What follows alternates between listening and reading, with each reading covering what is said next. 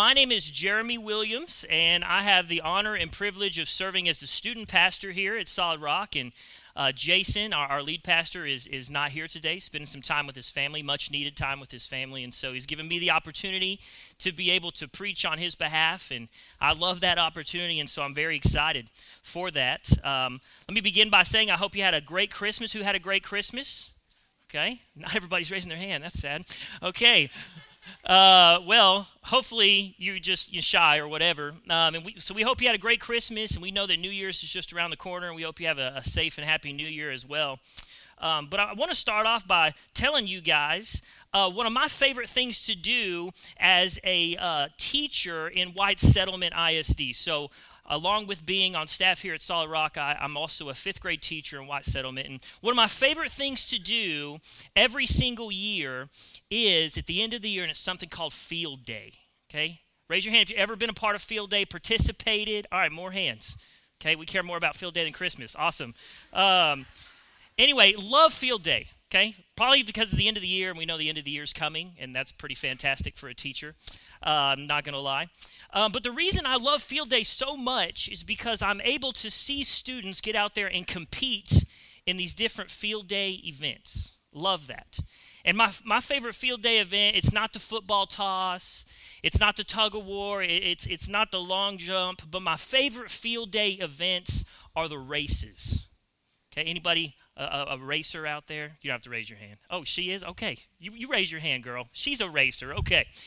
The reason I love the Field Day races is because, I watch the students and they get up there in their respective place and on the track and then they wait for the PE coach to say, on your mark, get set, go, and they are off, right? And they're running as hard and as fast as they can with the hopes of crossing the finish line. That's the prize at the end of the race. And one thing that I personally love to do is when they're rounding that last curve on the track, then I will get alongside them, not on the track because tripping kids is frowned upon, but I get next to them and they are running, and when they're at that last stretch of the race, then I get to just run alongside them and cheer them on and say, hey, go, keep finishing, finish hard. You're almost there. It's one of my favorite things to do. And the reason that I love to do that is because when they finally reach that finish line, I'm so proud of them.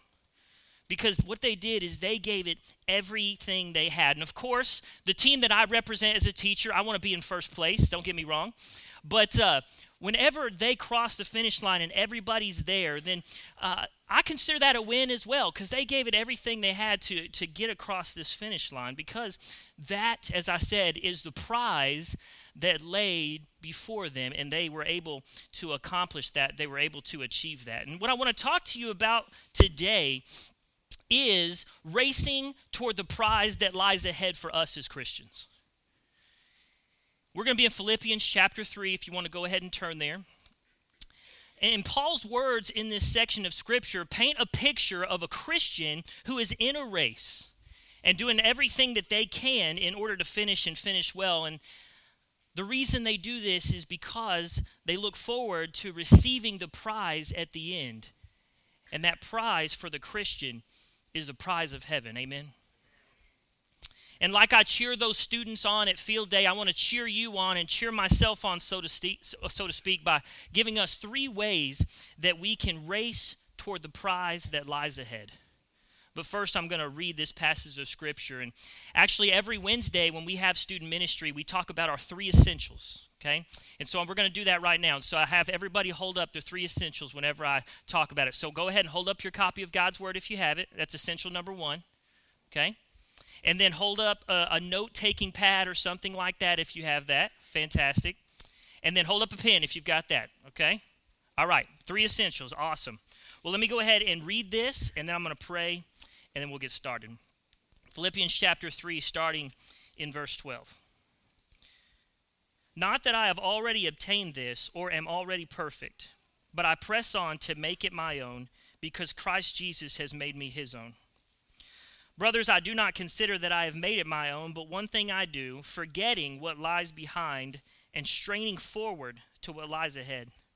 I press on toward the goal for the prize of the upward call of God in Christ Jesus. Let those of us who are mature think this way, and if in anything you think otherwise, God will reveal that to you also. Also, let us hold true to what we have attained. Verse 17, brothers, join in imitating me and keep your eyes on those who walk according to the example that you have in us. For many of whom I have often told you and now tell you even with tears, walk as enemies of the cross of Christ. Their end is destruction, their God is their belly, and their glory is in their shame, with minds set on earthly things. But our citizenship is in heaven, and from it we await a Savior, the Lord Jesus Christ, who will transform our lowly body to be like his glorious body by the power that enables him even to subject all things to himself. Let's pray. Father, thank you for your word. I pray this morning as I speak your word, Lord, that it not be my words, but it be you speaking through me to reveal the truth of what it means to look forward to the prize that lies ahead, and that prize is heaven. Thank you for who you are. Thank you that you give us the opportunity to look forward to that. You sent your son Jesus when you didn't have to die for us and to be resurrected. And when we put our faith and trust in him, that is the prize that we have to look forward to, and I'm thankful and grateful for that. Bless this time together. I pray this in your name. Amen. So the first way that we can race toward the prize that lies ahead is by always looking forward and not backwards. Let me read verses 12 through 14 again and listen to the words of Paul that he uses about moving forward. He says, not that I have already obtained this or am already perfect, but I press on to make it my own because Christ Jesus made me his own. Amen to that. Brothers, I do not consider that I have made it my own, but one thing I do, forgetting what lies behind and straining forward to what lies ahead, again, I press on toward the goal for the prize, the upward call of God in Christ Jesus. You know, throughout this whole book of Philippians, Paul consistently writes about what it looks like to look forward to what is in the future for him. And for Paul, that wonderful, glorious, amazing thing that he was looking forward to was to meet Jesus face to face. And in order to get to that point, he knows that he has to keep on moving forward. He wasn't there yet. There was work that still needed to be done. There were still souls that still needed to hear and be changed by the gospel. And moving forward for Paul meant that he didn't have time to dwell on what was behind him. You know, he says in verse 13, he forgets what lies behind and he looks forward to what lies ahead. You know, for Paul, forgetting what lies behind meant two things. Number one, it meant that he wasn't going to be defined by his past. You know, before Jesus got a hold of Paul, I don't know if you know this, but he was a Christian murderer. In Acts chapter 8, it says that he approved of the execution of one of Jesus' disciples named Stephen. Another translation of this same verse says that he was in hearty or joyful agreement over Stephen's execution. And as a follower of Christ, Jesus boldly preached the gospel, and Paul happily supported his execution. That's who Paul was before. And this is just one of multiple instances where Paul helped to make sure that Christians were either persecuted or killed or both. Imagine having that kind of past. But Paul goes on to say he forgets all that junk. When he became a Christ follower, that's not what he was defined by anymore. The second thing that forgetting what lies behind meant for Paul was that he wasn't going to be defined by his good works either. You know, even though he persecuted Christians, Paul was quite the religious follower back then. In fact, if you go up to verses 4, 5, and 6 in that same chapter of Philippians 3, let me read that to you. Listen to what he says here. Chapter 3, verses 4, 5, and 6, he says, though I myself have reason for confidence in the flesh also. So he's saying, though I have reason to be confident in being a religious follower, if anyone else thinks he has reason to have confidence in the flesh, I have more. I was circumcised on the 8th day of the people of Israel of the tribe of Benjamin. I was a Hebrew of Hebrews, as to the law, a Pharisee, as to zeal, a persecutor of the church, as to righteousness under the law, meaning he found himself justified by the law. He considered himself blameless. And that's because according to the law and doing good deeds, that was who Paul was. But Paul discovered that it wasn't his good deeds or following the law that saved him, but it was following Jesus. Because that life of following the law and following all the rules was what laid behind him. Then in verses 15 and 16, Paul essentially says to Philippians, hey, Philippian people, as mature Christians, the mindset that you have to have is this, that you have to be pressing forward to what lies ahead. And then all that junk behind you, that old life, that is to be forgotten. That's not what defines you anymore. And if you don't have this mindset, Paul was confident that God was going to reveal it to the Philippian people, because as Christians, we have to hold on to the truth of what the gospel has to say and know that it is the right thing. You know, since I was in about third grade, I have this really good friend whose name is Seth. In fact, I think we have a picture of him we're going to show you guys.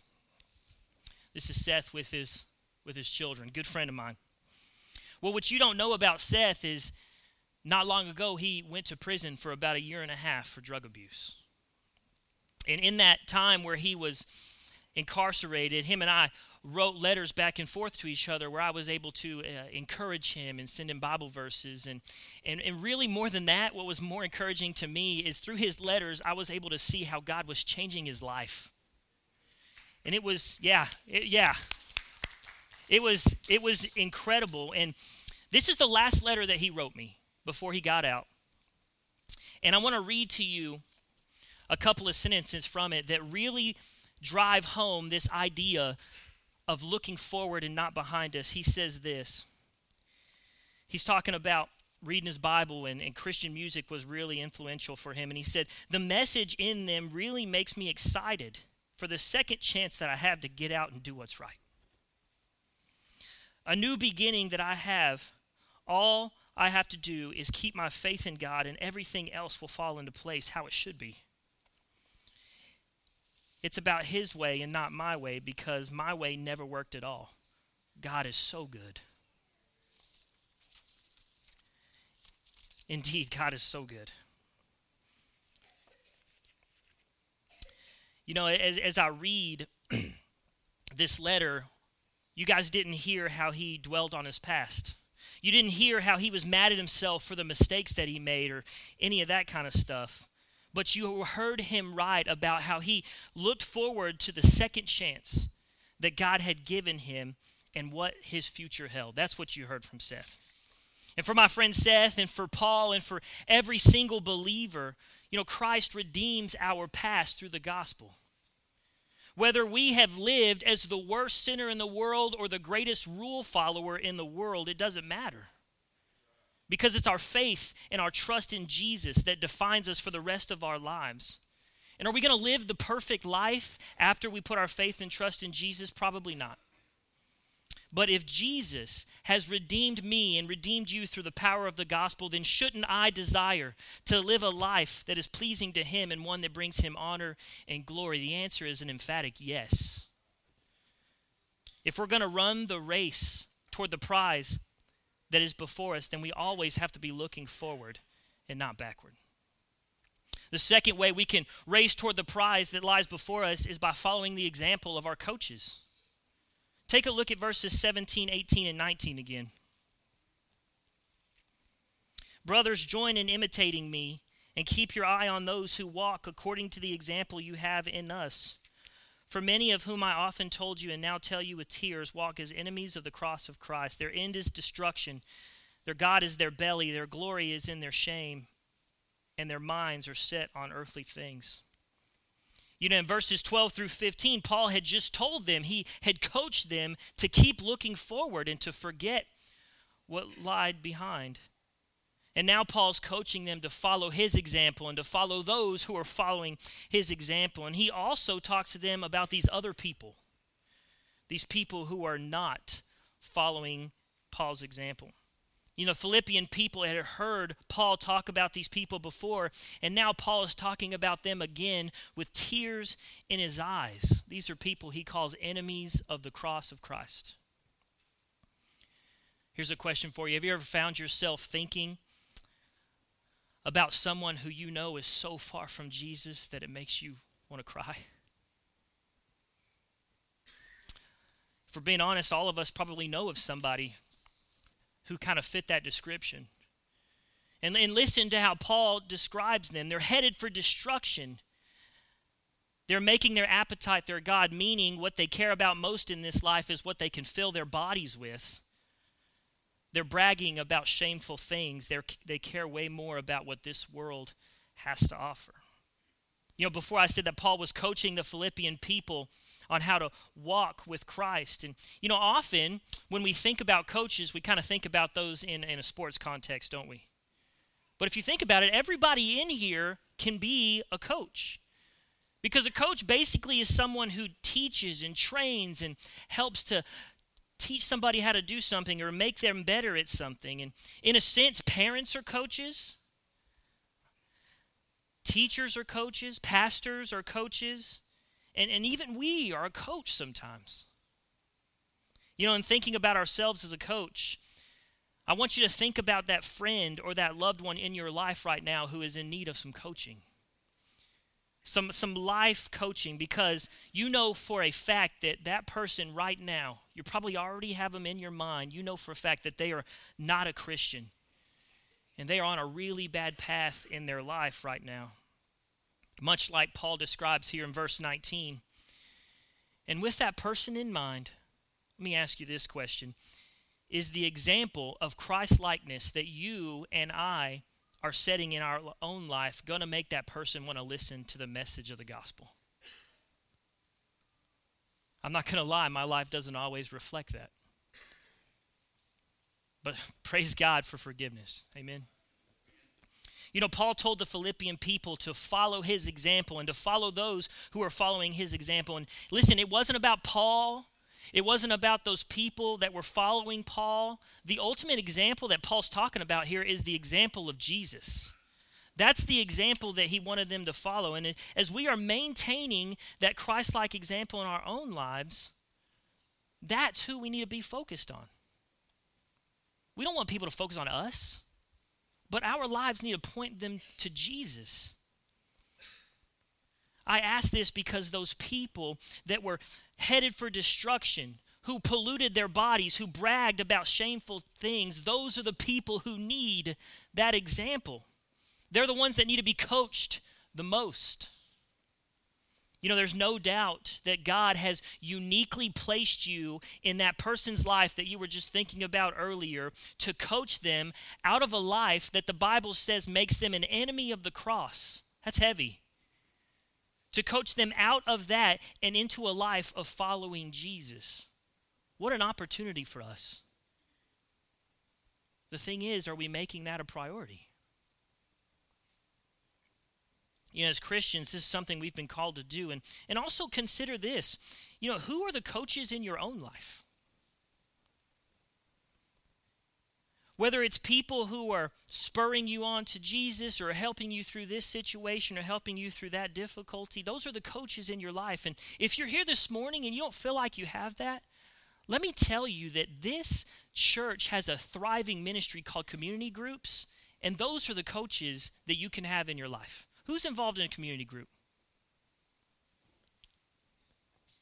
Let me tell you, if you don't have that life coach, we'll call it that, in your own life, we encourage you to get involved in a community group. Because here at Solid Rock, we believe in biblical community and helping to encourage one another to what it means to live a life that is like Jesus. And we want you to be a part of that. You know, so far we've talked about two ways that we can race toward the prize that lies before us. First, we can race toward the prize by always looking forward and not backward. Second, we can race toward the prize by following the example of our coaches. And the last way that we can race toward the prize that lies before us is by trusting Jesus to get us to the finish line. Look at verses 20 and 21 with me. But our citizenship is in heaven, and from it we await a Savior, the Lord Jesus Christ, who will transform our lowly body to be like his glorious body by the power that enables him even to subject all things to himself. In these verses, Paul tells us what the prize at the finish line is, and it is being with our Savior in heaven. And I hope that you long for that. He reminds the Philippian people and us that as Christians, this world is not our home. Our home is in heaven. When you're born in a certain country, you're a citizen of that country. And when your life is changed by Christ, the Bible says that you experience a rebirth. You become a new creation. In fact, let me read to you a passage of scripture from 2 Corinthians 5, verses 14, 15, 16, and 17. It says, "For the love of Christ controls us, because we have concluded this, that one has died for all, therefore all have died. And he died for all, that those who might live no longer live for themselves, but for him, and for their sake died and was raised. From now on, therefore, we regard no one according to the flesh, even though we once regarded Christ according to the flesh. We regard him thus no longer." Verse 17, "Therefore, if anyone is in Christ, he is a new creation." You've been born into a different country. "The old has passed away, and behold, the new has come." This same truth was true for the Philippian people. He implies here in verses 20 and 21 that the physical life that we live in this world is just part of the race. But the finish line is heaven. One day when we cross the finish line and receive the heavenly prize, it says that we're going to receive a new body. And let's be honest, this physical body that you and I have now, it's pretty frail, pretty fragile. Would you agree? It can break. It gets bumps and bruises. And perhaps worst of all, it's a sinful body that we live in. But when we get to heaven, Philippians 3:21 says that our body will be like Jesus' glorious body, where our bones cannot be broken, where we don't get bumps and bruises and scrapes, and most of all, where it is no longer sinful. And we are going to be able to see and spend time with Jesus face to face. That's huge. Paul's last words of this chapter tell us that Jesus can and will do all of this for those who follow him because of the power that he has over everything. So what's our responsibility in all this? Well, it's to simply trust Jesus to get us to the finish line. And we have to trust that even when the race of life is hard. And the race of life is hard sometimes, yes or no? Yes. We struggle. There are times in our life where we are going through stuff that we don't know how we're going to get through it. But Jesus has power over everything. He can and wants to help you through the race called life in order to achieve the prize that is heaven. There's a video clip I want to show you guys. It's from the 1992 Olympics in Barcelona. Take a look. What happened in this video is this racer was the favorite to win this particular race in the 1992 Olympics, and halfway through it, he tore his hamstring. As he's hobbling along, trying to finish the race, the man who runs out there is his father. And you don't see it, but Dad kind of breaks through security, and I love that they're going along. He's like, "Bro, get away. I'm trying to take care of my son," right? And he comes alongside his son, and he says, "Hey, I'm going to help you finish this race." Church, this is a beautiful example of what God does for us. The race of life causes us injury sometimes, doesn't it? It causes us to stumble, to have doubts. It gives us problems, but thankfully our Heavenly Father does not expect us to, nor does he want us to run it on our own. But what we have to do is we've got to make the decision to stop trying to do it by ourselves. This morning we've talked about how to race toward heaven, which is our finish line. First, I said that we can race toward heaven by looking forward and not backward. Remember, your past and my past does not define you and I. But when we trust in Jesus, that's what matters. It's our future and what lies ahead, and that's what we have to focus on. Next, I said that we can race toward heaven by following the example of our coaches. You know, God has placed people into our lives to help us make the right choices and encourage us to be more Christ-like.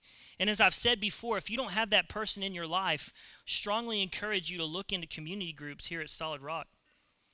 And remember, we also talked about how God could be using you to be that coach in somebody else's life, that person that you were thinking about earlier that you know is headed for a path of destruction.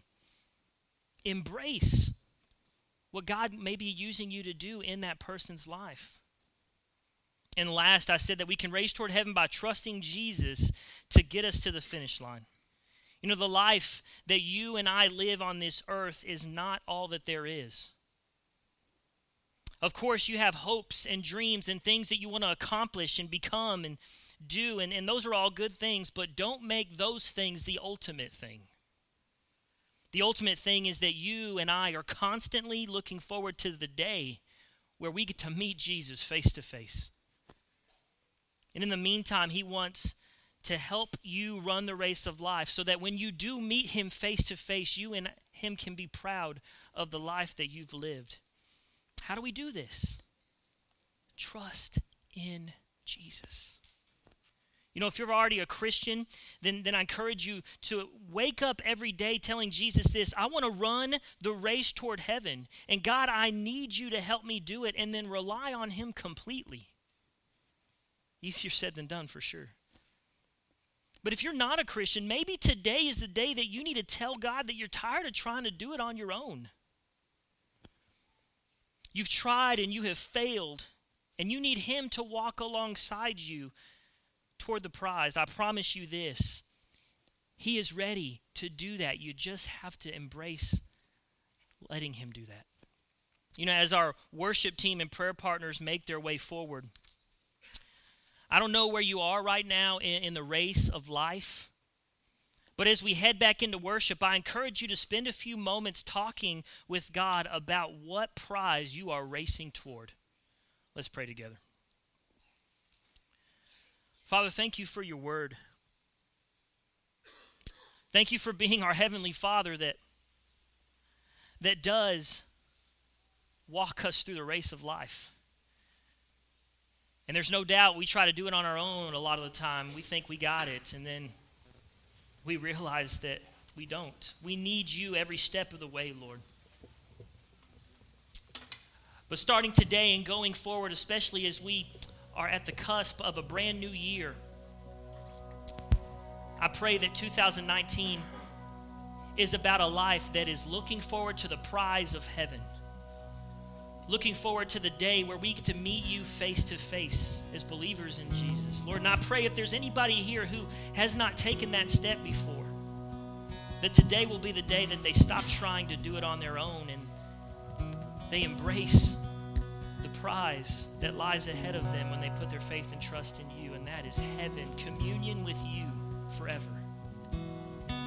Thank you, Lord, for who you are. Thank you that you have given us this opportunity.